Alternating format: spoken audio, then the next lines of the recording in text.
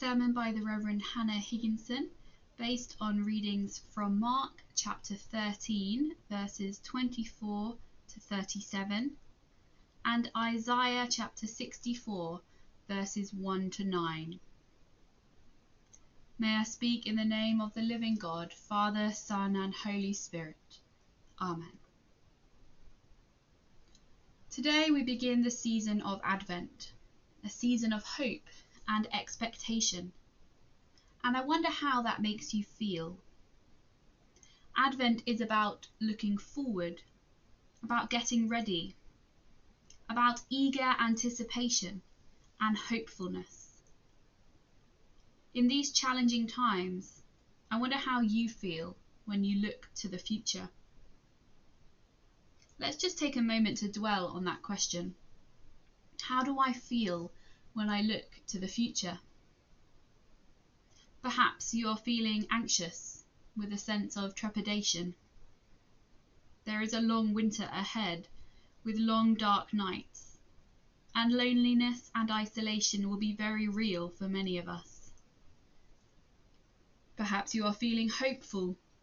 The news has been full of talk of a COVID vaccine, talk of restrictions being lifted for Christmas, talk of much better times to come in the spring, a possible return to normality even.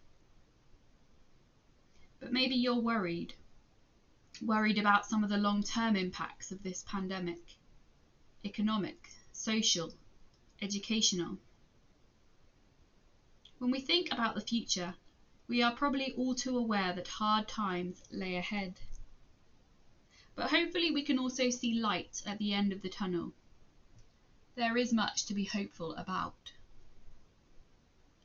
I was reading this week about the difference in perspective from an adult to a child or young person, and how for children especially this year has been so tough because they struggle to see beyond the present difficulties. I guess it's something that you develop as you grow up. But it can be very hard for children to see a bright, hopeful future in the midst of darkness. The chief executive of Barnardo's said about the spring lockdown, "The lockdown has felt like a lifetime for children and young people." 6 months in the life of a child is a long time. And even now, of course, we are still a way off getting back to what children and adults might call normal. How do we feel when we look to the future? We will all have our own thoughts on that question. Today's Gospel passage is all about how the way in which we regard our future impacts our present. The start of this Advent sees us turn in our church services primarily to the Gospel of Mark. Mark is quite a short Gospel. It's fast-paced, it's to the point. It's thought to have been the first one written of the 4 Gospels, with Matthew and Luke using Mark as a source. One of its main themes is the ignorance of Jesus' disciples in the midst of Jesus' divine activity, which doesn't really paint them in a very favourable light. Today's reading comes from chapter 13, which is quite a random chapter, really. It breaks somewhat from the narrative, and it has an apocalyptic slant. Scholars have observed that actually this chapter tells us a lot about the situation for which the Gospel was first written, and that is to a people in crisis, a group of Jewish Christians who have just witnessed the destruction of the temple, the hub and centre of their religion. The temple in Jerusalem was destroyed in 70 AD, and it marked a catastrophe for Jews and Christians, as it was a real tangible sign of God's presence. It was destroyed following a Jewish uprising by the Roman authorities, and with it came many deaths and mass exodus from the city. The style of writing in Mark chapter 13, found elsewhere in the Bible in books such as Ezekiel and Revelation, is apocalyptic, so it casts a heavenly perspective on an earthly crisis. It looks to speak divine reassurance into the midst of struggle and difficulty. For those early Christians, although they had found faith in Jesus, their Jewish roots remained part of who they were and foundational to their faith. Losing the temple and witnessing the death of so many Jews would have thrown them into a desperate situation of fear and confusion. Their future was fragile, uncertain.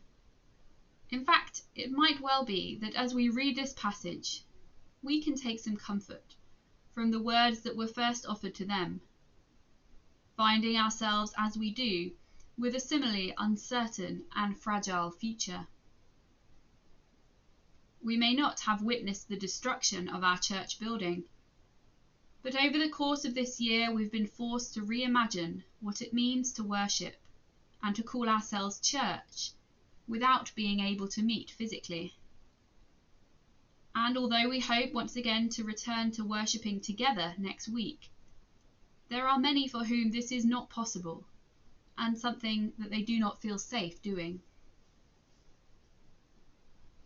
It has been observed that there appear to be two parallel tracks running through this section of Mark's Gospel.